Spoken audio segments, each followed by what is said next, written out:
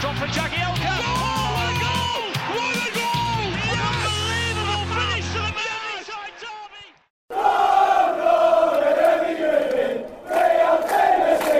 Welcome to Toffee Blue View, your source for all things Everton. I'm Jerry. Max and Paul are here on a kind of a weird vibed day. We're all kind of experiencing a bizarre hangover after yesterday's loss versus Arsenal. It's conflicting vibes happening for us. I think all of us are trying to figure out how to feel after that. I know I am. I was still angry. Yeah, I don't know if you guys were ready to throw things like I was, but yeah. I got over it though because I actually, all my sports teams lost yesterday except for the Panthers, and that's the last team I watched. So I got to end on a halfway decent note. Lucky you. Yeah. We went to the Wake Forest Notre Dame American football game on Saturday. Yeah. And it was ridiculously hot. We had lawn seats where you kind of sit underneath the scoreboard on the grass in the end, like right behind the end zone. And the heat was ridiculous. I mean, I had to be the sweatiest guy there. It was disgusting. Nightmare. Well, and the thing is, Bennett had just had his academy game at 9 o'clock. And then we driven from there to play in another league. And it was his second half game, so we were in the heat there. We go to another place with no shade either, and then we go to watch Wake Notre Dame, and Wake just got stomped. So it's just a bad, I was just exhausted, and then I was expecting, you know what? Everton's going to turn this around for me, right? Nah. Is that possible? Is that going to? No. Oh well. Oh. So, guys, we should go ahead and get to the Arsenal talk, but really quickly, let me summarize what's happening in this show for the pod people out there. We're going to start with the Arsenal reaction, as I mentioned. Then we're going to have a conversation about our center midfield situation. Right now, we're still trying to find the right combination that works the best for our team. It seems like we're having to start a lot of players that play the same style. And what is going to work best. And Davies' performance in the Arsenal match gave us a little more to talk about. So let's try to make some sense of it, is the point of that one. Then we're going to talk about somebody who could have been contributing to that conversation, Nikola Vlasic, who has been tearing it up at CSKA Moscow. He's been playing well. Some decent highlights for that guy. He's getting some Champions League experience. And then we're going to finish with our quiz segment, which Max has just dubbed If You Know Your History. Yes. It's such a good idea, Max. I'm a fan. Thank you. Can't say it's not good. So that's our quiz segment that Max has just dubbed. We'll be doing that to wrap up the show. By the way, I randomly hear both my 3-year-old and my 6-year-old singing Grand Old Team at random moments. They'll be just sitting there, like my 3-year-old will just be playing with his cars, and I'll hear him go, "What the heck do we care?" And I'm like, yes, nice. That's fantastic. That's so Proper good. Raisin Blues, Jerry, that's good, mate. That's good. Oh yeah, especially that's the cool thing is the kids knowing the words to that. Especially Nice. since I just learned the words to it a few years ago, so they'll be much better off than I am. So guys, let's rip in, let's tear into a fresh bag of Arsenal reaction. Let's just start with just pure thoughts on this because it was such a weird game in terms of how that transpired. I'm gonna start with Paul because Max seems like he's ready to talk about it, and I'm giving him a second to chill. So Paul, Gotta let me see him, man. You can see the steam just coming off of his hair. Paul, what were your thoughts on yesterday's loss? And we'll get more specific. If you just give us some vague concepts to begin with. Impressed with the performance for the most part. It was a lot better. It was better than I was expecting, to be honest. And I do think we were hard done by. A performance like that, particularly until we conceded the first goal, I thought we were probably the better team. Definitely the better team in the second half before the goal went in. I thought we have every reason to feel hard done by, and I think the players, wouldn't say totally redeemed themselves after what happened at West Ham the other week, but I feel, watching that as a supporter, that maybe myself included, because I put myself in this bracket, maybe we got a little bit too critical, a bit over the top when we were going mad about West Ham. I think we are still a work in progress, and the green shoots of recovery are definitely there, definitely. And it was, to sum up, it was a lot better than last season. We were 4-0 down for 20 minutes, so hey, we're on the way up. You know, I remember when we were recording Thursday, we were really just talking about having a go. You know, going there to win. And not just kind of running in and going, not in the face. You know what I mean? Because that's what we played last season. Exactly. Different animal altogether this season. Yeah. Different vibe, different attitude, different approach, and we deserve something out of the game, in my opinion. I feel, we were unlucky. There's no reason to be really angry at the players. Just be angry at the officials if you're going to be angry at anybody. Max?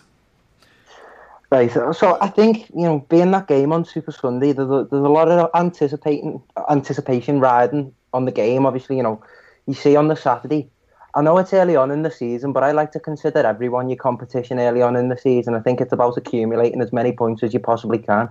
When you see the likes of Man City and Liverpool pick up big wins, and you see the likes of, Spurs getting a result, it puts the pressure on that little bit more. You're waiting for your team to play, and you're adamant that you want to see them get a result. Obviously, not an easy task coming up against Arsenal, and I expressed my views on how much I don't like going to the Emirates. I think after this loss now, I think we've lost 11 times there now since it opened in 2007. But someone decided to perk up on Twitter and have a little go at me, because after the first goal went in, I think it was something like 3-4 minutes between the first and the second goal, and I'd had a bit to drink, and obviously everyone who's got a brain about them knows alcohol and social media isn't the best combination. So I branded us as shite. I went shite from Everton, conceding 2 goals in 3-4 minutes, whatever it was, and someone obviously kind of with a similar perspective to Paul come out with, we played well, it was a big improvement. Yeah, I agree with that. That first half performance was fantastic. I said before the game, the approach that we need to have is we need to press, we need to be in the face, we need to not give them any room to think or have time on the ball. And from Marco Silva's perspective, I think the way he set up the side was absolutely fantastic. So kudos to him, because he had the right approach up until that second half. Obviously, the first goals go in, and I thought we just shrunk. We just shrunk in confidence. We sat back deeper. We were given like Lacazette when he picked up that ball, and obviously Aubameyang. I'll get into Aubameyang, but they're creative players, and the deadly players seem to have a lot more room and freedom.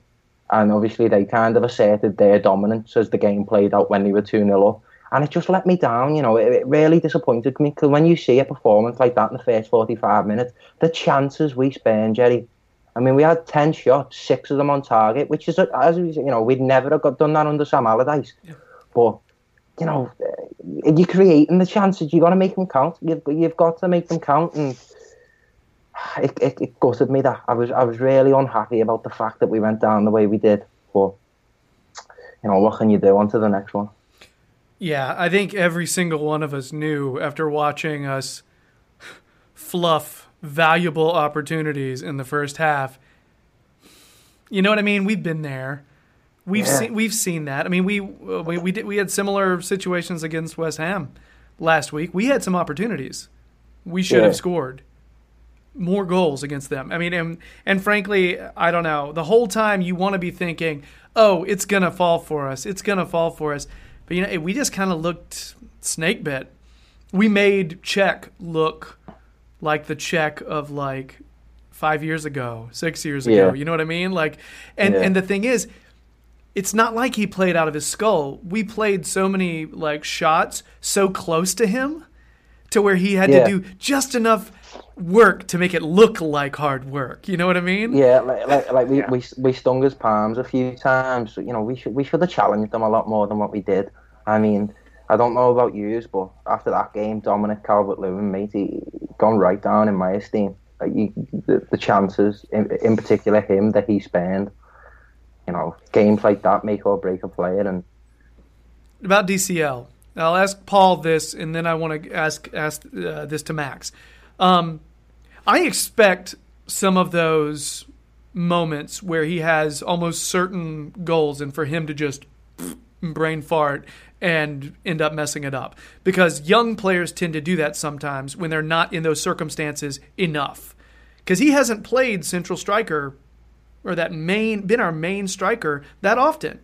He hasn't been, and the only way he's going to get more clinical is to get more experience. Having said that, he plays at Everton. Okay, so here's the question. I personally have, it's hard for me to have patience with a player to give him those opportunities, because I feel like Everton are a bigger club and they don't have the time to let him bed in like that. You know what I mean? It's almost like the only time he should get to bed in like that would be Carabao Cup, FA Cup, get him those minutes there, or just as a late flyer in games. You know what I mean? So, are we deluded?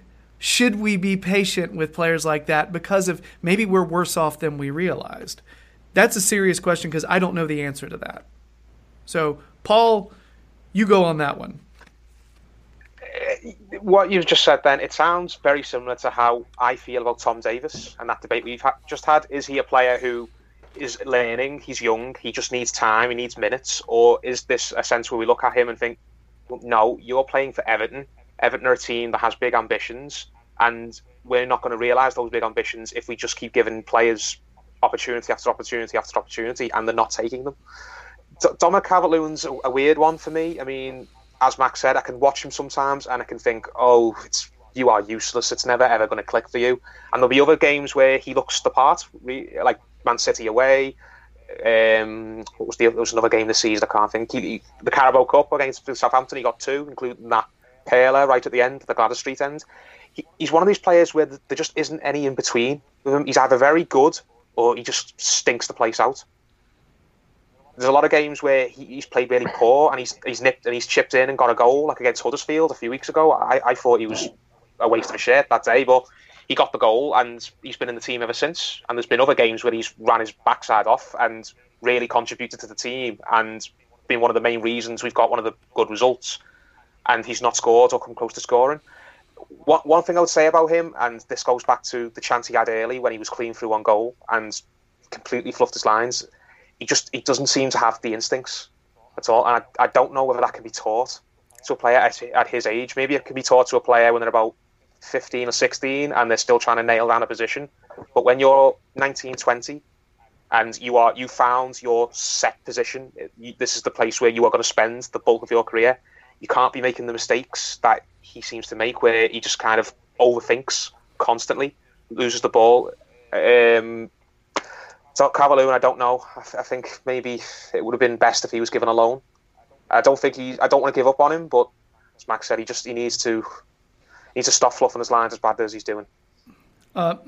So Max, let's move to you on this. Same question. I think a lot of times you see a lot of these younger players succeed for some of these smaller clubs because they can afford to be more patient with them. They can sit there and play them more often. But again, the size of Everton, there are times we just can't afford to be patient with someone like Calvert-Lewin, who I honestly think if we were to give him a serious run at striker, I think we'd see more of that clinical eye. I think we'd see that. I just don't think we can wait for it right now. I think, right, Everton being my family club, the club I've grown up supporting and the club that I'll support until the day I die, I'm always a lot more critical of them than I would be any other side. And yes, I hold us in the highest regard, and that I know we're a big club.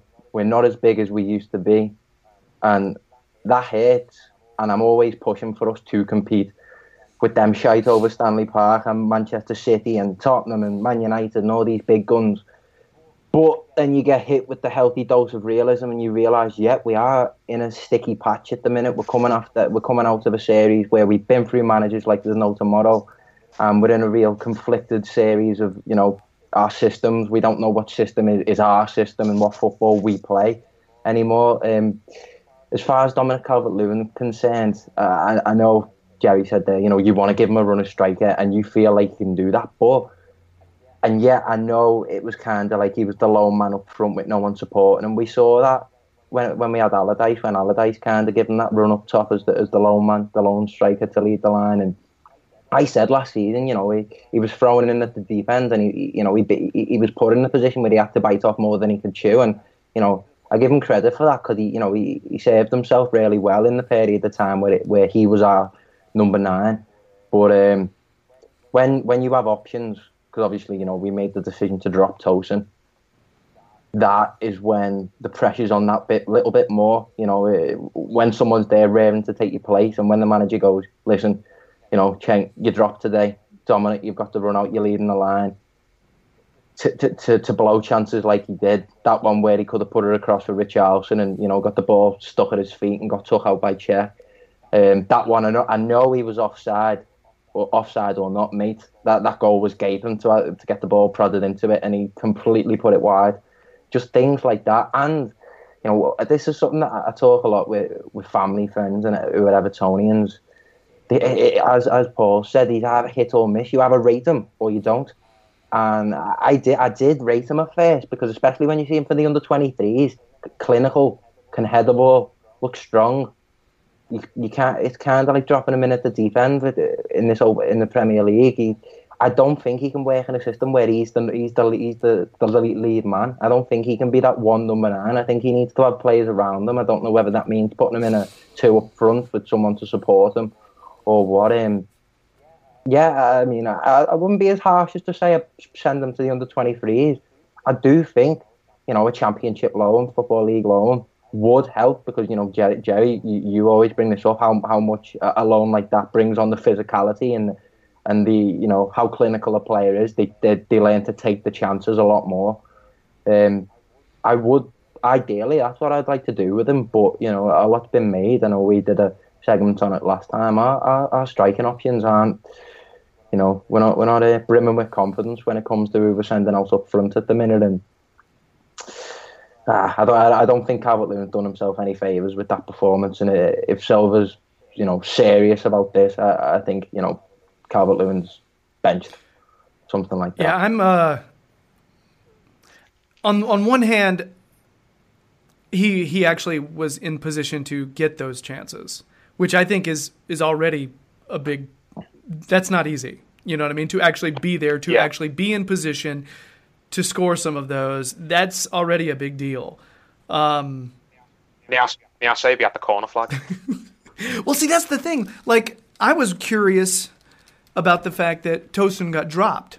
All right? Did Tosun get dropped because he just hasn't scored and he's had some opportunities and he hasn't put them through? Or did he get dropped because Calvert-Lewin can stretch the field more? You know, I mean, think about it. We used his speed, you know, playing him through several times. That's one of the ways we actually got him chances, was because of that. So, yeah, I don't know. I think right now, this is where we're at. We've got Niasse, we've got DCL, and we've got Tosun. They all give us something different. All right?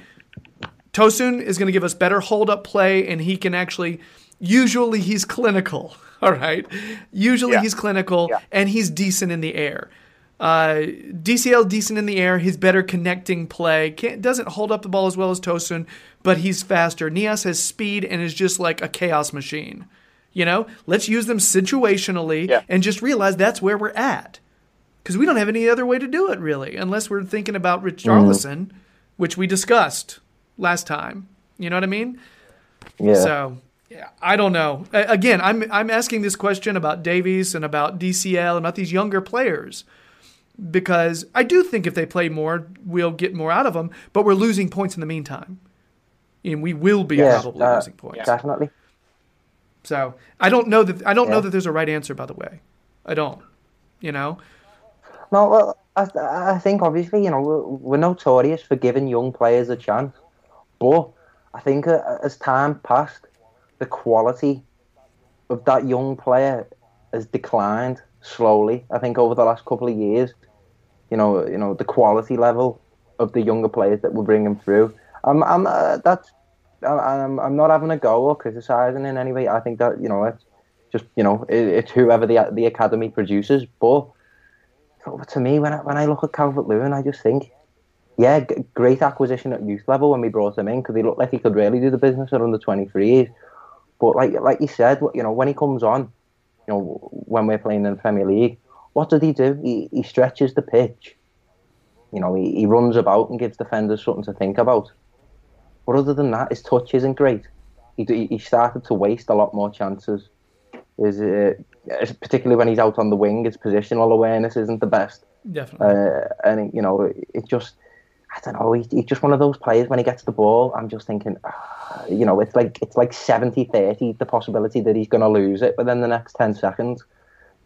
So, and I don't want to sound like I'm just having a go at him, because I do like the kid, because when he plays well, I think he's a really effective player to have.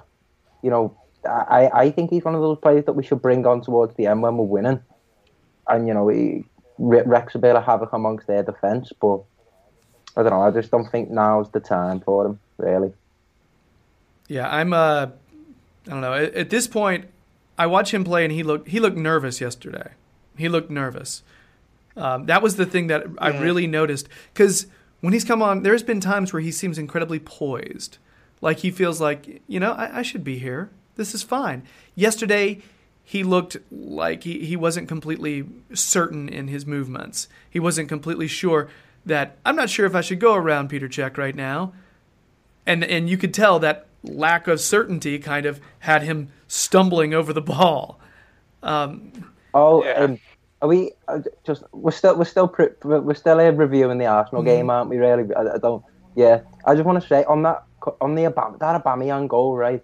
Everyone seemed. I know Paul said, "Oh, we should feel hard done by," but I am in this position now, and I have been for, you know, the last few seasons, really, where I think blaming officials and referees is futile. I really do. I think the standard of refereeing and officiating has gone down significantly, and as soon as that goal went in, it made me think, right, do you remember Aubameyang's first ever goal in English football against Everton? And it was offside. Yeah. No, I remember. I saw you tweet that.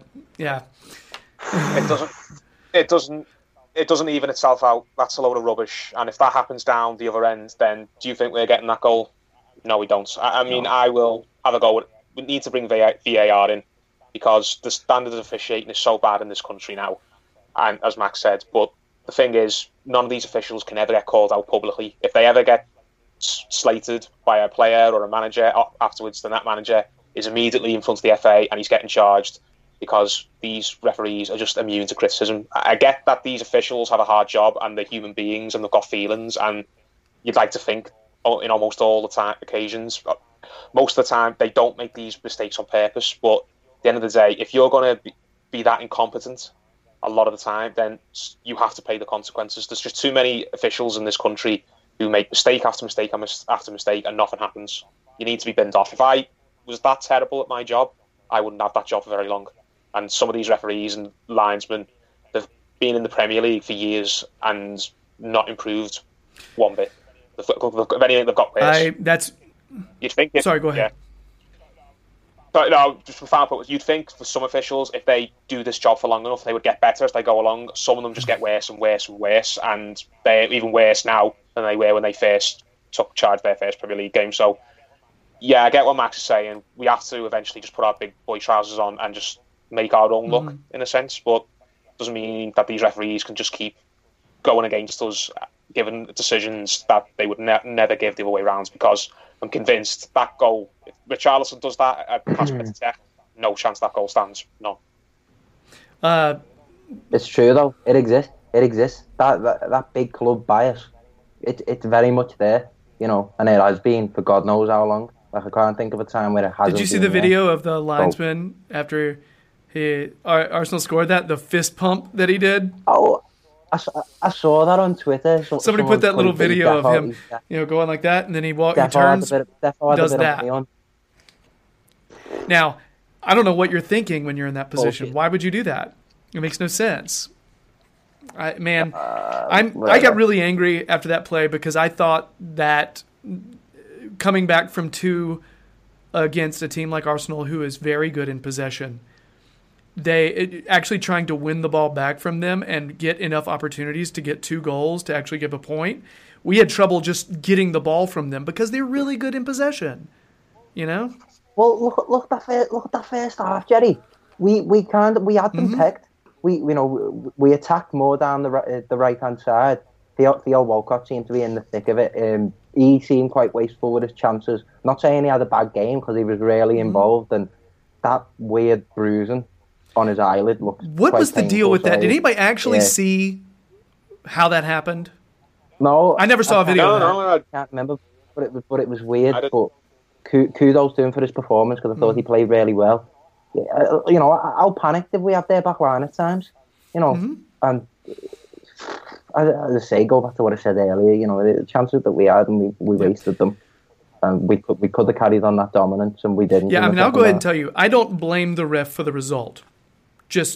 And the Arsenal response, the Arsenal supporter response is, what about Gay pulling Lacazette's arm? That should have been a penalty.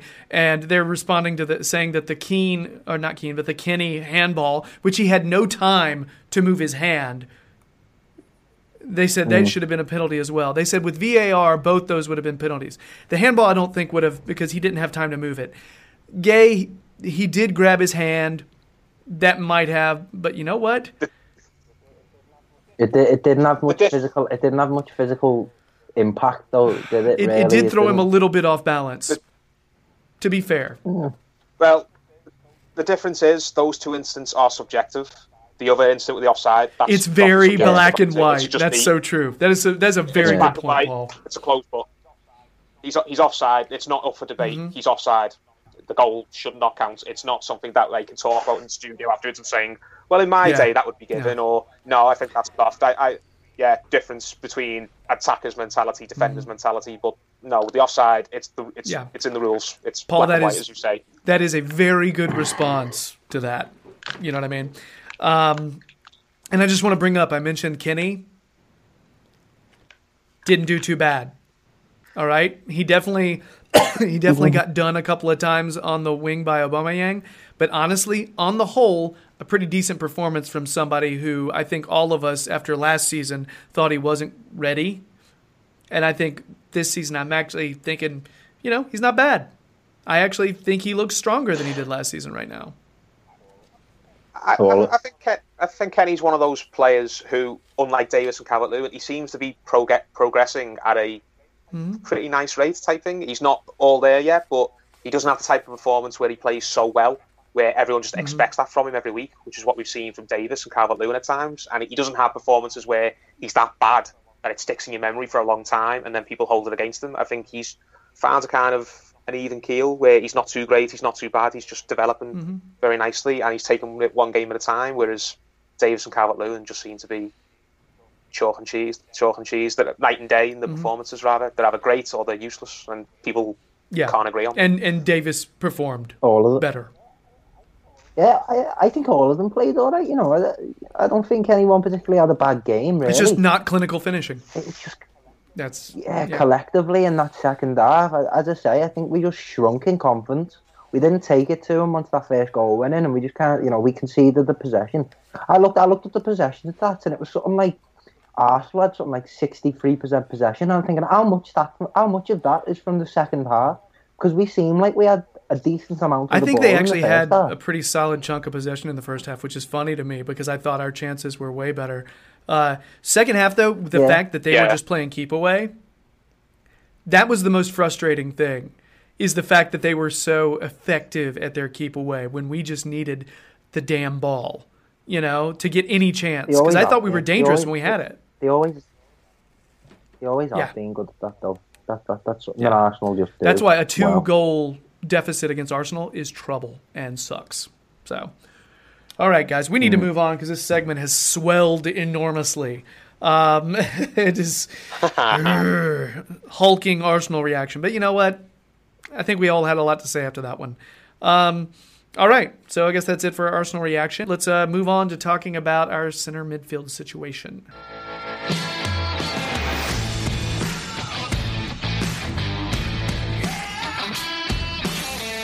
So, guys, I see very often on Twitter people saying one of our biggest issues is our center midfield situation. The fact that whenever we play Gay and Schneiderlin, they're two similar type of players. But for some reason, our combination of Gay Schneiderlin or Gay Davies or any of that, people just complain about any of those every time. Okay? Mm-hmm. Also, we hear people screaming for Sigurdsson to be benched often. I saw that a lot today on Twitter, actually. So Davies just had a good performance yesterday, where I'm not going to say it was stellar, but it was just so much stronger and less wasteful than it has been in the past. He was giving the ball away way less. He was being more careful, which is great. I think the biggest shout that we hear for what we're lacking is a player who can take the ball and move it in space and cover a lot of distance and push the ball forward.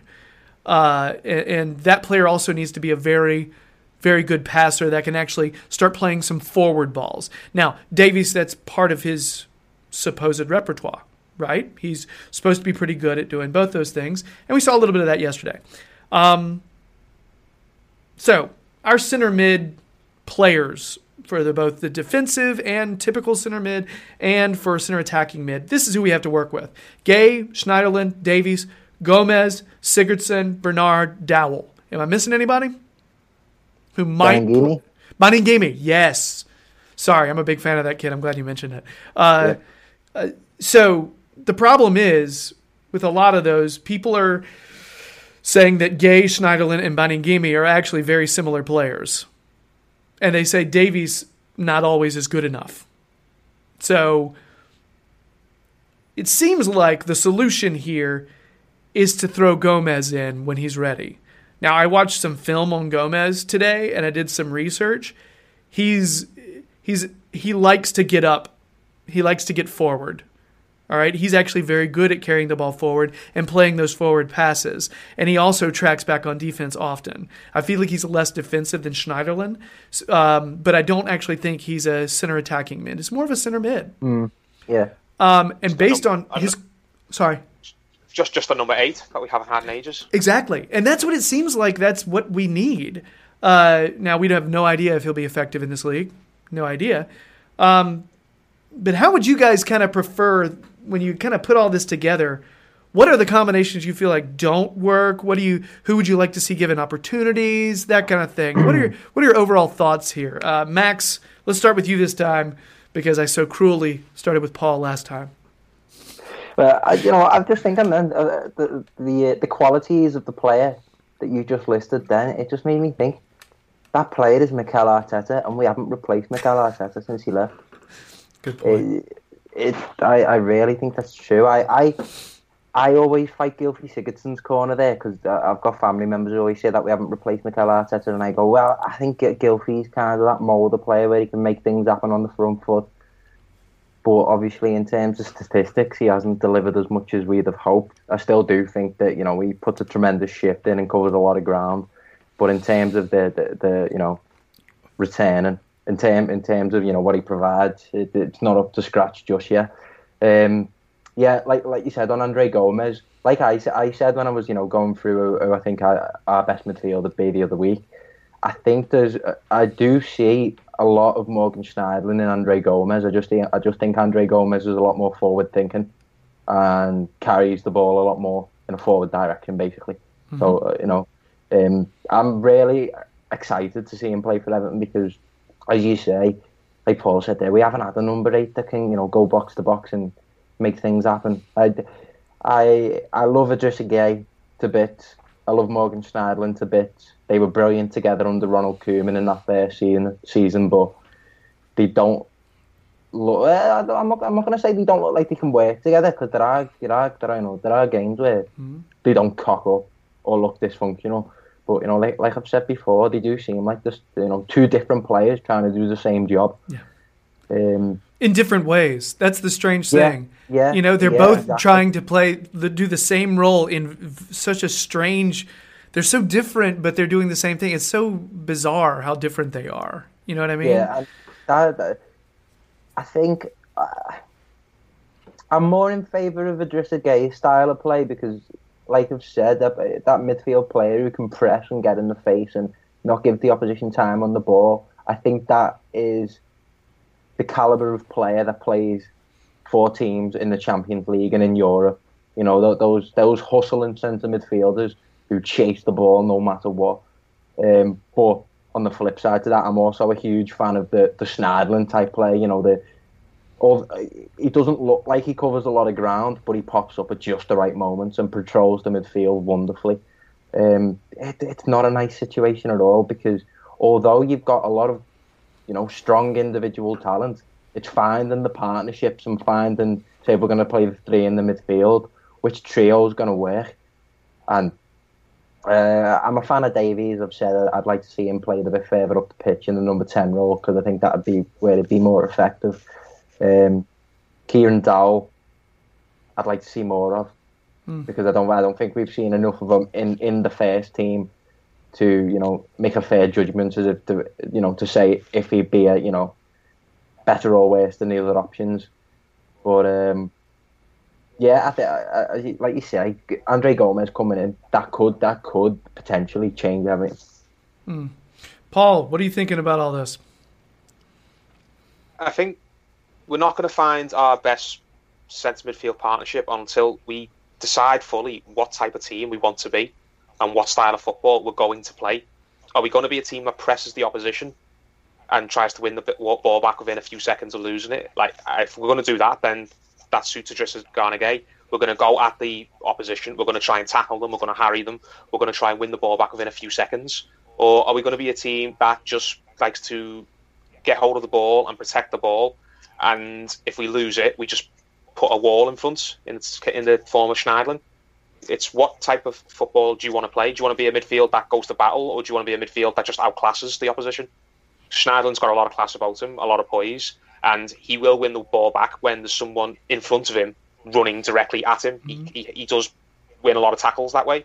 But if you want a midfielder who's just going to chase the opposition, then Schneiderlin's not going to do that, and he never has done that, and no one ever expects him to do that. That's where Gueye comes in. So I think they can play together, but they have to both know what style of football they're being told to play, and they have to work it out amongst themselves who's going to do what at what moments. They can't both be trying to play the style of football they want to play at the same time on the pitch together. It has to be a case of, no, we're going to press today. This is what you're going to do, Idrissa, and Morgan, this is what you do, and you're supposed to stick to these roles. You don't kind of just revert to type and do what comes instinctually to you, if I pronounce that properly. You don't do what is just coming to you automatically. So we need to work out where we're going to play, because it happened under Koeman. We just looked like we were a mess in terms of what style of play we were going to be. Allardyce, we know what his style of play is. I don't even want to give it breath. And functional. Silva. That's all he's thinking about. Functional. That's a very nice way of putting it. And Silva, it looks like Silva hasn't quite made up his mind yet, or if he has made up his mind, it doesn't seem like it's quite registered on the players yet.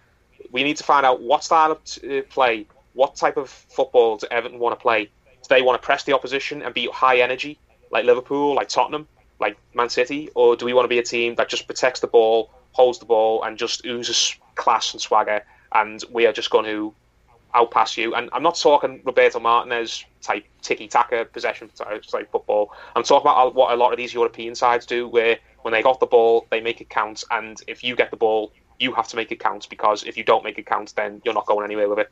Yeah. So, one thing I'll say about Davis as well, I've been very critical of Davis recently, but looking at Davis, he looks like he's caught between sort of styles too. It looks like some days he wants to try and be another Idrissa Gana Gueye, and he's been taking lessons from Idrissa. He's trying to press, he's trying to get involved, he's trying to get on the ball as quick as he can. And there's some days where he looks like he wants to be like Morgan Schneiderlin, where he kind of just want to rein himself in a little bit and just kind of only get on the ball and make sure when he's on the ball that what he's doing counts, type thing. So I think Davis looks like he's just caught between Morgan and Idrissa kind of having a tug of war over him type thing. He's like, do I go and learn off him and try and be like him, or do I try and go over here and learn off him and be the type of player he is?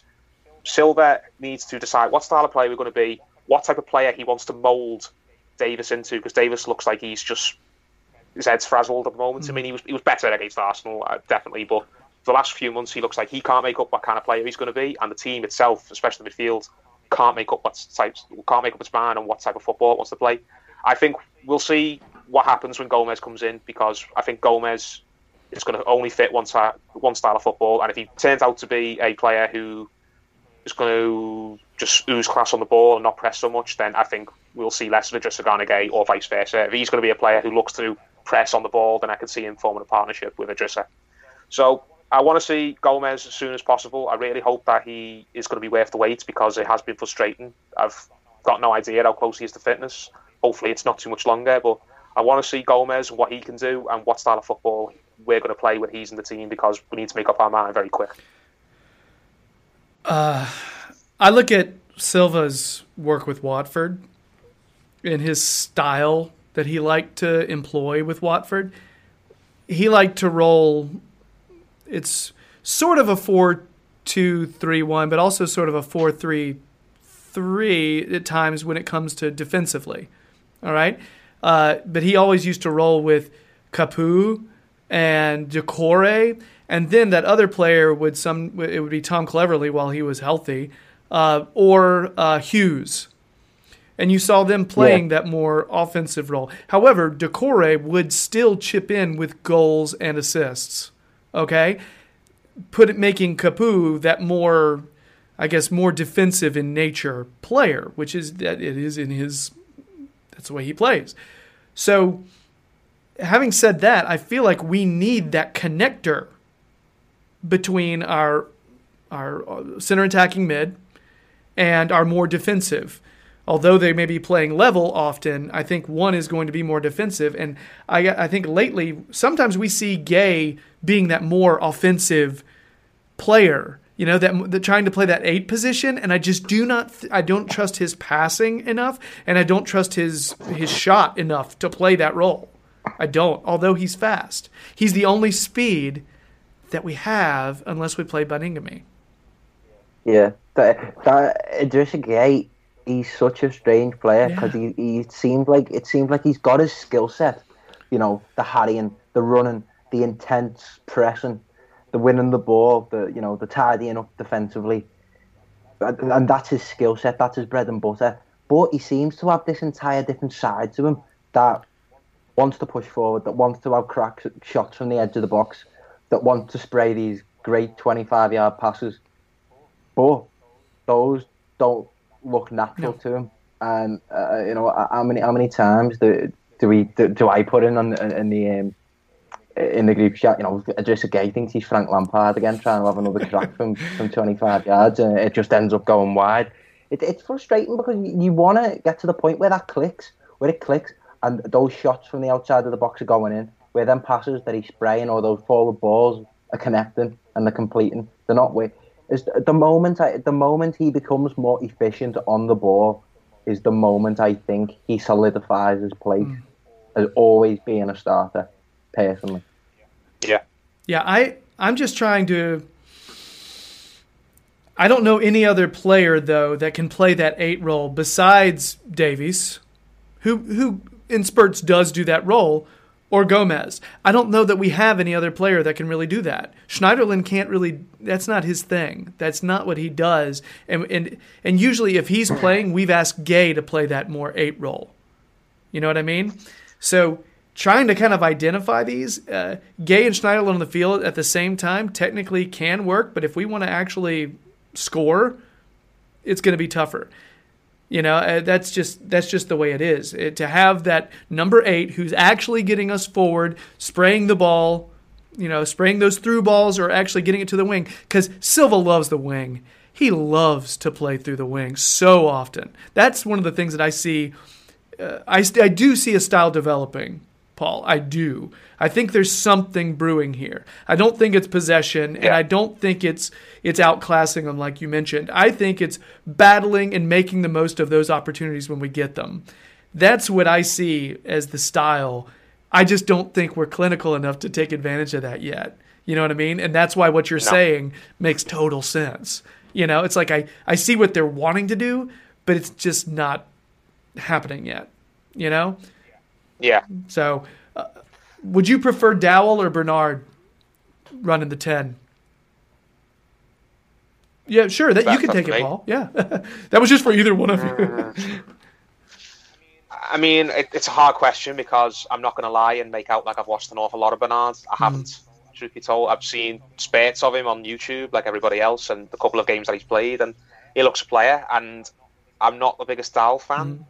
I mean, I wouldn't dismiss him completely. I wouldn't say that he's definitely not good enough, but I haven't seen much of Dowell in the past year or so, whether he was on loan last season at Forest or this season, the few times he's played, like in the Cup. Dowell, for me, doesn't look quite ready for me. But what do you do, though? It's a rock and hard place. Would he learn any more than he did last season going out on loan again? Clearly Silva thought not, because he's kept him. But if he's here, is he going to play enough games to properly develop? Short of a massive injury crisis, it doesn't look so. No. So I think it's hard to say because Dowell's the kid with youth and time to develop, but Bernard's the guy with reputation and maybe something to prove. So I don't really think there's a fair answer to that because both guys there's a good argument for both, really. But if you're asking me personally, I would rather throw Bernard in and see what Bernard can do than throw Dowell in and see if Dowell can make something happen in his 5th or 6th opportunity of the season. It's interesting because it seems like Silva sees Dowell as a Sigurdsson clone, the way we've discussed, playing more of that central role.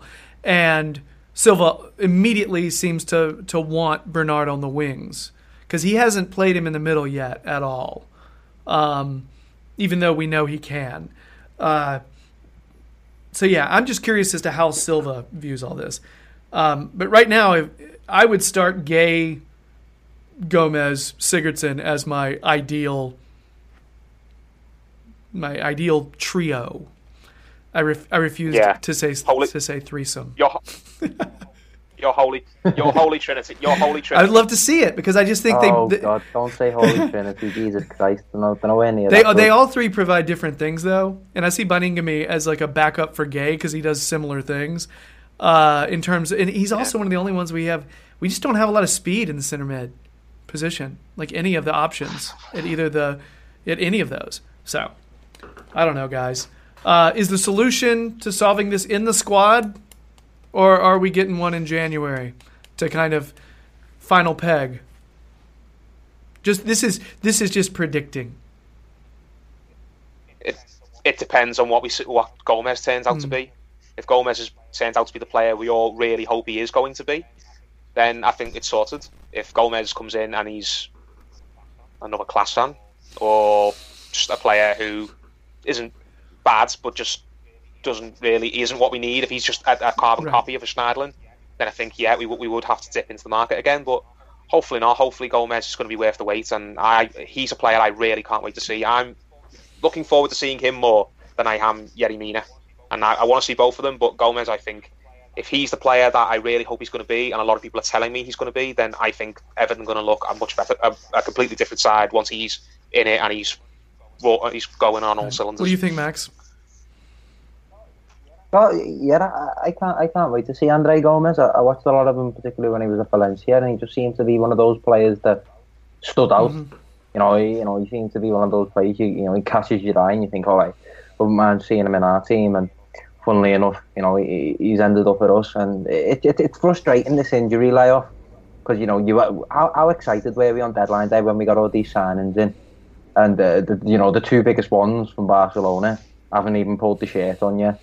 It is really frustrating, and we haven't been given really a time frame as to when they're going to be back. We were told after the international break. They've not played yet, but as I say, I can't wait to see him play, because then that's when you're able to make your judgment whether he will be a difference maker or whether he won't. I genuinely, after seeing the likes of Klaassen, I'm hesitant to make a judgment to say whether I actually do think he will or if he won't.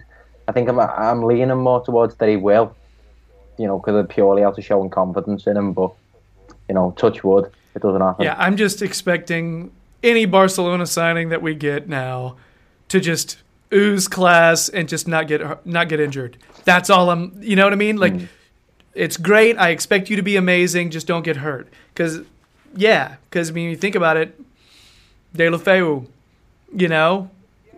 he had class, but he was hurt often. Yeah, and to be fair, one thing Gomez does have going for him is apparently Barcelona.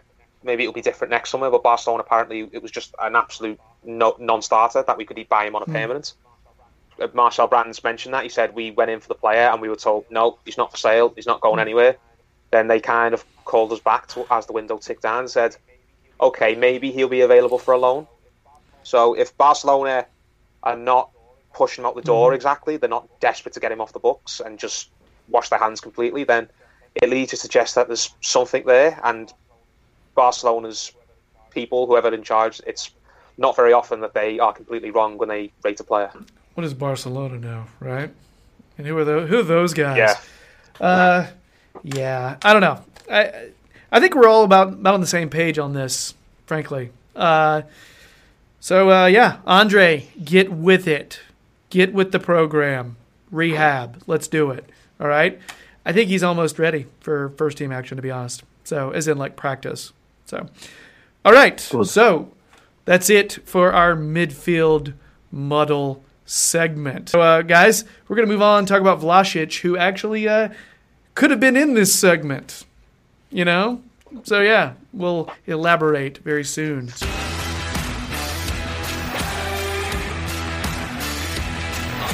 We're gonna talk our Croatian wonder that we decided to let go on loan to CSKA Moscow. Nikola Vlasic. That's for our Croatian friends who actually watched and corrected our pronunciation. Vlasic. There you go. We took notes. We listened. So, guys, we just talked about our midfielder situation.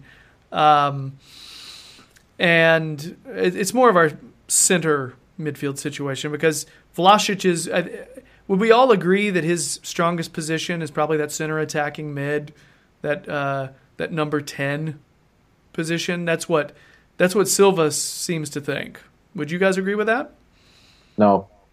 Really? Nah. Do you see him on the wing? Yeah, I see him as a winger. Me, I think he just.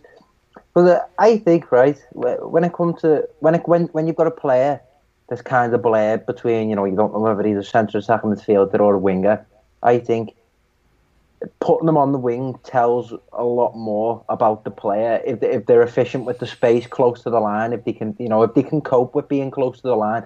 The example that I use is, remember that phase where Roberto Martinez played Ross Barkley on the wing, and Ross Barkley just struggled. Because he didn't have the room, didn't have the time, struggled being so close to touch. That is a clear indicator that he's more central than he is a wide player. In terms of Vlasic, I know he's very steady on the ball. He seems to have, quite a low centre of gravity, which are all useful traits for an attacking midfielder. But those quick feet, the ability to beat a man, the ability to approach the box at an angle, I think he's just a lot better at that than he is square with options. I think approaching at an angle to the box, he's a lot more effective. So that's my argument as to why I think he's a winger instead. Defensive, something that I know, Jerry, you'll probably flag it up because it is something that you do bring up, and it's a valid point. His defensive work rate isn't what it should be when he's out on the wing. But that's just my opinion. I think he's a winger more than anything else. Well, I'll just go ahead and tell you, Max, those are valid points, and I think it's a solid argument. I just totally disagree, which we don't do very often. And I do actually think that that Silva sees him as, I think that's what he was talking about. He did an interview where he was talking about Vlasic. I think it was in the Echo, where he was talking about how I can't guarantee you minutes in the position you want to play. And I think, totally gouge me later if I'm inaccurate here, guys, that he was saying that he sees that Vlasic is that center attacking mid role. That's where he saw him, and I think that's what he's doing in Moscow right now. Is that Is that correct? Yeah, he's playing high up the pitch. Playing that number 10? I think he is. So, yeah, and for me, my issue with Vlasic on the wing or as a outside forward is he's quick but not fast. You know what I mean? Like, he's good over 5 yards, but over 20 yards, I feel like those outside backs will just totally, he won't be able to pass them by the way Richarlison or Walcott can. You know what I mean? Yeah. But yeah, anyway, Paul, I'm talking all over you. What do you think about it, man? Vlasic, for me, he's a forward, but he's one of these players where you're only going to get the best out of him if you set him up in a certain formation, and I just don't see us playing in that formation. I mean, he played a few times in a flat 4-3-3, and he kind of looked a bit like it wasn't. He didn't really pull up any trees, and then he played a couple of games in a sort of what's it called, a 4-2-3-1. It's the number 10, traditional number 10. But that didn't really get the best out of him either. I think he can play in a 4-3-3, but it has to be a 4-3-3 where they're kind of just inside forwards type thing. They're not stuck out on the wing. He's the complete opposite of a Balassi and a Deulofeu, guys who were stuck out on the wing when we were at, and they're just expected to whip crosses into the box. That's not his game. He's going to cut in. It's the type of player who we're compared to maybe like I think the Wales' best example of it is maybe an Iron Robben type player, a guy who will get the ball, who will drive it forwards, and he will cut in, or he will release someone in front of him type thing. If you're just going to stick him out on the line and want him to, play the ball to an overlapping fullback or whip the ball in from deep and kind of get it on someone's head, I don't really think that's his game. And I don't think it's his game either when he's sitting directly behind a striker and he's kind of trying to play in the central areas and carry the ball forwards from his own half. Vlasic, I like him personally. I think there's definitely a player there. If he doesn't cut it here, then I think he will cut it for someone at a decent level. And I want to see him come back. I want to see him get another chance. But whether we're going to play him in the formations that will get the best out of him, I'm really not sure. But I think he's a forward player. He's not an out-and-out winger. I don't think he's an out-and-out number 10. I think he's trying to think. It's not really a number 7 because you class a number 7 as a wide winger, wouldn't you? He's part of 4-3-3, but part of a 4-3-3 where the two guys behind the number 9 are tucked in close type thing, and they don't kind of go out wide and take it to the corner flag. He's not a Walcott. He's not a Balassi. He's not a Deulofeu. I think Richarlison is a player who does that role even better than him. Obviously, Richarlison's by far a better player. Just a player who's kind of a bit of an as Max said, he's better when he's got angle and he's got room to cut in and kind of release somebody, sort of thing. He's not going to get the best out of him when you just tell him to stick to this instruction and do it to a T, which is stay on the line with crosses in or just stay in the centre and have shots from deep. Yeah, Max, you mentioned something that I think when you were talking about him, he did use the space well when he was playing on the outside. He did, and Ross did not. That is, I would counter that I think Vlasic is a smarter player than Ross. You know what I mean? That's not hard. Yeah, No. I was trying to be nice here. Yeah, even though I don't really need to be after the way Ross pieced out on us. No, I'll say it. In Barkley's head, there's just a cow eating grass. Genuinely, do you know what I mean? Talented footballer, but idiot of a person. Oh. Man, so yeah, that's my thinking about Vlasic though. Is I actually think he's a clever player, and I think you want your clever players. And I think he's actually quite good on the ball, and I think he can carry the ball the way Ross could. He's not as athletic as Ross was, but I do think he's got a better eye for a pass, frankly. Mm-hmm. So yeah, I would have loved to have seen him on our bench coming in for Sigurdsson every once in a while, just because it's so different than Sigurdsson. It would have been, I think it would just been a very different look to be able to throw at teams, because I like the idea of being able to sub Sigurdsson out sometimes.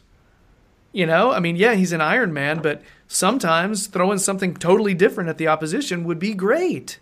I don't know. And right now, I think he heard he wasn't going to get as much time if he was a backup, so he wanted to go somewhere and start. He played every game. He thought his words, I think, were that last year was a wasted year. Yeah. Yeah. You know, and so I mean, and if I was him, the way he was treated sometimes, you know, yeah, I don't know, guys. Do we actually think that he? I mean, for the record, we haven't stated this yet. He has 1 goal, 1 assist in the Russian League and 1 goal, 1 assist in Champions League. So we were talking about how he's ripping it up right now for Moscow. Yeah, he's doing quite well, and he's finding other people for goals as well, not just scoring them. Do we actually think he's got a role at Everton moving forward? You just said, David, last 2 games, 2 goals and an assist. One being a goal in a Moscow derby, and another one which I think is really interesting because when you talk about his career at Everton, you know, he's very much an outcast and there was nowhere for him to fit in. Obviously, since his move to CSKA, you see that his first goal was a 95th minute penalty. So to entrust him with responsibility must have an impact on him psychologically or mentally, but certainly has an impact. You know, it gives him a lot more confidence when he's on the pitch. So I think if he's to come back to Everton, you've got to give him a crack of the whip in terms of responsibility. You've got to you've got to give him a pedestal to step onto. Give him a load to bear. See what he does. Obviously, it looks like it's doing wonders at CSKA now. So I don't know. I think that it's just particularly with young players that seem to be in a, they either turn up or fold under when given responsibility. And if his time in Russia is anything to go by, then give him some responsibility when he comes back. Yeah, you look at. I think Dowell was okay playing that backup role this season to Sigurdsson. I think he saw it as, you know what, I've waited my turn, and damn it, I'm getting a chance with the first team. That's awesome. And I'm going to get some time. I'm gradually going to be worked in. Vlasic is thinking, I've already been on a first team before. I've played Europa League. You know what I mean? Like he's been a starter for a solid squad in Europe. So he's got to be sitting there thinking, he needs to play. He wants the minutes. There's some players are okay at that stage of their development with just being an apprentice. Vlasic, he's kind of like, you know what? I've been there. I've done that. I can't waste any more time. He's older, right? Yeah. He seems he's in an athletic family, isn't he? I know his sister specialises in high jump athletics, or and I know his father had a lot to do with the development in terms of sports. So again, it must be down to responsibility, to be in a family like that. Obviously, a pressure comes with it, and like you say, when he's benched or put to the under-23s or whatever, and he must just think, I've been here and done that before. For me, he looks like a type of player who kind of maybe needs an arm around him at times, and he's not really had that since he got here. He was bought by Koeman, or under the Koeman regime, and we knew Koeman's not that type of manager. Never has been. He kind of believes in players figuring things out on their own, and sometimes that works for certain players, sometimes it doesn't work at all for others. And what happened after Koeman went, and then Unsworth came in, and Unsworth didn't appear to have any time for him at all. Did he make an appearance under Unsworth? I don't think Unsworth he did. kind of immediately moved him down. I think Unsworth didn't like him. I don't know what the situation was, but clearly just he didn't get an opportunity under Unsworth, and then Allardyce came in, and let's be honest, would you want that guy's arm around you, even if he was willing to give it? I wouldn't. So, go great gravy stains. Your knees would give out on you if that guy put his arm around you. And then what happened after that? Allardyce went and Silva came in, and I think Silva could be that manager who does that eventually, puts an arm around and develops him and gives him confidence. But Silva's getting here in the midst of a massive upheaval. He's got enough on his plate type thing. There's other players who require his attention more immediately. So I really hope we haven't seen the last of Vlasic. I think there's definitely a player there, and I hope to see him back here next season and getting a lot of minutes for the first team. But if it doesn't work out at Everton, I can definitely see it working out for someone else. Because I do think there's a player there, and I think he's showing enough in Russia right now that if we do decide to just move him on permanently next season, I think someone will take him off us.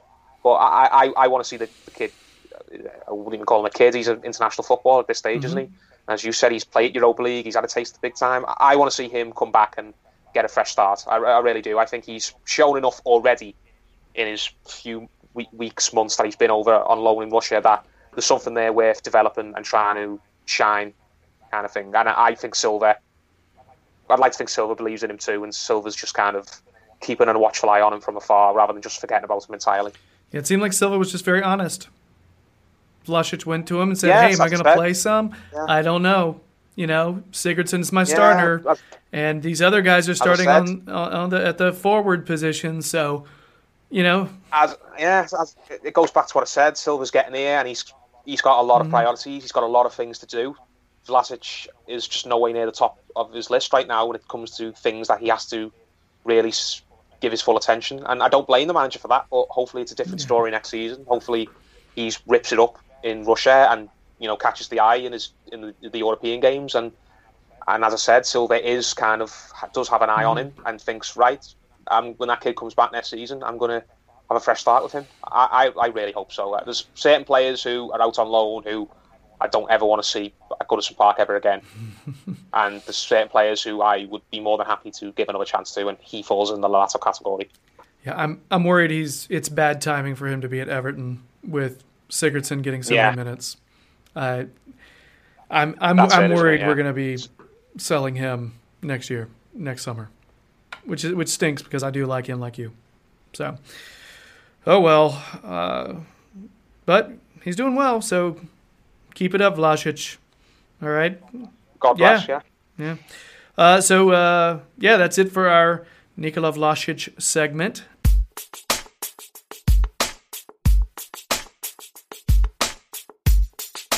And we're back. We've got, it's quiz time, cage match. This is a little segment we now call, thanks to Max, If You Know Your History. And if you don't know where that title comes from, I'm trying to figure out why you're listening to an Everton podcast. Yeah, I mean, I'm American, I get that. So guys, okay, let me just go ahead and tell the rules for the people who weren't here last time, weren't listening. What's going to happen is I'm going to give these gentlemen a category, and they're going to have to go back and forth naming correct answers to that category. Yeah. The first person with an incorrect answer, they lose. Okay, unless the other person gets their answer incorrect, and then it keeps going. As Paul put it, it's like a penalty shootout. If you guys watch football, you know, if you know what that is. All right. So we are going to be talking today. Ready, gentlemen? Yep. No. Cue the music. See, we can't actually hear the music because they're placing this in post, but I'm pretending. Oh yeah, I like this one. Yeah, this is good. So cue the music, and we're gonna flip for who goes first. Jesus Christ, this has got so many more features to it now. Yes! It's becoming an actual thing. So, who's calling it? Tail. I will. Paul's calling it. By the way, this is the heads, this is the tail. You're calling heads? It is tails. Max, do you want to go first or second? Go on, I'll go first. Okay. And I would say start the timer, but there aren't any. Ready? Max, your category is the players that played in the 4-4 draw versus Man United at Old Trafford. Nikita Jelavic. That is correct. Paul. Marouane Fellaini. That is correct. Stephen Pienaar. That is correct. Leighton Baines. Oh, Paul. Leighton Baines was out injured. Who played them? That was before Oviedo, wasn't it? No, yeah. Yes, it was before Oviedo. Before, I'm trying to think who we have left back. All right, well, I'll tell you. I'll go ahead and rattle all this off because normally saying Leighton Baines is in the starting lineup is a safe bet. Tim Howard, Tony Hibbert, Phil Jagielka, Sylvan Distan, Johnny Heitinga, Darren Gibson, Stephen Pienaar, Marouane Fellaini, and Jelavic. So my thinking there is that would either Distan or Heitinga play that left back spot? Oh, it was Distan. I remember in that spell when Baines was out, because I remember it was really up in the air about Distan being left back, but he did a good job. I didn't watch that game. I remember that game really clearly.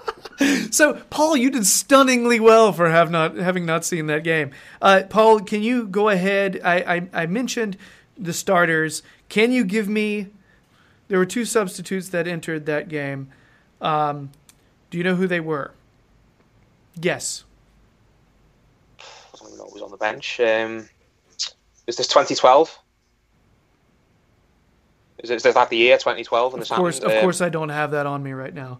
I think it was. It was just after the loss to them at Anfield, at Wembley, wasn't it? Yeah. Oh God, don't remember. Yeah, it was a few days after that, wasn't it? Was Mackay Gay lurking around the team around that period? Yeah. He was not one of the subs that entered, but he was lurking around the team at that time. Right. Strakowalesi, was he there? He was not one of the ones that entered.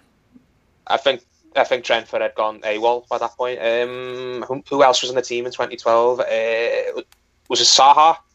No, he gone to Spurs, hadn't he? He gone to Spurs. Did James McFadden come on that game? Yes, he did. Fucking James hell. McFadden did come in. And there's one other player who one would think he would start. But he came in the 83rd minute. I'm trying to think. I can't give you any other hints because if I give you any other hints, you will get it in a heartbeat. Cahill? Boom. Yeah, Cahill. It was when Cahill had kind of got dropped in that last 6 months, wasn't it? Yeah. I was about to say he's kind of one of my favorite Everton players ever. It was that kind of that final season, wasn't it, where Cahill just was a shadow of his former self and moved on. It was the right thing. I mean, it was heartbreaking at the time. I remember not thinking that was real. I remember thinking, no, that's not true. That Cahill we wouldn't sell Cahill to MLS, and then the next day he was gone. It was really, really shocking. But it was for the best looking back now. Cahill was, I wouldn't say shite, but just wasn't the Cahill that I think he wanted to be. Yeah. All right. So there was one tiebreaker question. All right. So the tiebreaker question, Jelavic scored 2 goals for Everton in this game versus United, but how many goals did he score over all competitions during his time at Everton? This is one that I should know because I think I know this. I was a proper Jelavic fanboy back in the day. I think I know this. Is it 21? What is 17? Paul nailed it on the dot. Well done, Paul. 21. Wait a minute. You're wearing your shirt is your cheating. I know, I was joking. I know, for those of you who are listening, he's wearing a Pirlo shirt with a number 21 on it, and it just happens to be the right answer. Yeah, it's the universe helping him out. 21, is it 21 goals, 69 overall appearances? I don't have that in front of me, but 21 goals is definitely on the dot. I wonder how many of those were just from that first season, though? 11 or 12. No, 13. Did he get 13? Be a good chunk of them, won't it? So, yeah, I think it was like 13, 14, something. I don't know. Never the same. He was never the same, was he, after he collided with the post against Newcastle? My thing is, Jelavic, I think after that first season, people wised up. People put 2 defenders on him, marked him out the game, and he just struggled. He couldn't cope with that, which is gutting because he was one of the best centre forwards I've seen in that one season. Yeah. Everton, but it changes things when people see you coming. You know what I mean? They can plan around you. They kind of, yeah. So, all right. So, Max will be, Max, what music would you like to hear, or which music would you like for us to play at the end of this episode? I would like us to listen to Bag It Up by Oasis. It's from the last studio album, Dig Out Your Soul. I'm writing this down. So, why? Why is that your choice? Because it's an absolute banger. I think Dig Out Your Soul is the most underrated Oasis album there is. Everyone goes on about Definitely Maybe and What's the Story, Morning Glory, but I think the last album's probably, I think it's purely subjective, isn't it? But I remember, since I've moved to uni, that album is just my album. I love that album dearly. I just think it's fantastic. Yeah, I will say Oasis is one of those bands that as soon as I heard about them here in America, I immediately liked them. It's not always the case where you hear one song, but I think Supersonic was the first song to hit the radio here in at least in North Carolina, and immediately I was like, okay, I'm gonna go buy that CD. And me and my brother just wore it. Liam Gallagher wrote that dead quick, apparently. Oh wow! Supersonic, apparently, it came out of him really quick. I've watched one of whatever documentary it was on Oasis, and you learn loads of little, quirky little facts about them. Such a good group. So the song that Max has chosen, "Bag It Up," is that correct? Am I saying that right? Yep. Because I actually don't know the song, which kind of ticks me off because I like Oasis. So clearly I don't know that album very well. I'm tipping my hand, and I'm a little embarrassed. But oh well. All right. So I'm assuming we are listening to this right now. It's going under our voices. Yeah, I guess that's it. Anything else about your song choice? Just an absolute boss song. All right. Enjoy it. So we now know the two criteria for Max to choose music for this is that it's an absolute banger and a boss choice. Because he said both of those about the two songs he's chosen. Just saying. All right. So guys, we need to finish up because I've got to go eat dinner and take my kids to practice. So, gentlemen, yeah, thank you very much. I guess let's wrap this up. That's the end of our If You Know Your History, which is the name of our new quiz segment. And also that's the end of the big show. If you've been listening via podcast, which you probably are, thanks. We appreciate it. Please subscribe to the Top of the Blues podcast. Rate it if you can, and give a little review that says something like, "I totally agree with Max's music choices. He and I are soulmates." Something like that. All right. No, thank you. I'd rather not receive messages like that. Everybody could use love. All right. So, additionally, you should, you should also subscribe to the Toffee Blues on our YouTube channel. We're slowly racking up the subs, and we appreciate that. Check out Paul, just as a person, as an entity. He has analysis on the Toffee Blues website, but also on the Liverpool Echo fan jury. Also check out Max on the Toffee Blues website, and well, he just pops up all over the place. So yeah, you should check him out there. Check out his Twitter page, and you can see the specifics on that. And lastly, check out the Toffee Blues website. All kinds of analysis from people that you hear and see on here often. And check out the Toffee Blues on Twitter, Facebook, Instagram. That's all I have. No more plugging. I guess let's wrap this, guys. Thanks so much. Paul, appreciate your time, man. Paul's giving you the thumbs up, everybody. Max, good stuff. Thank you. All right. Very welcome. All right, everybody. We'll see you later. Thanks so much, and bye.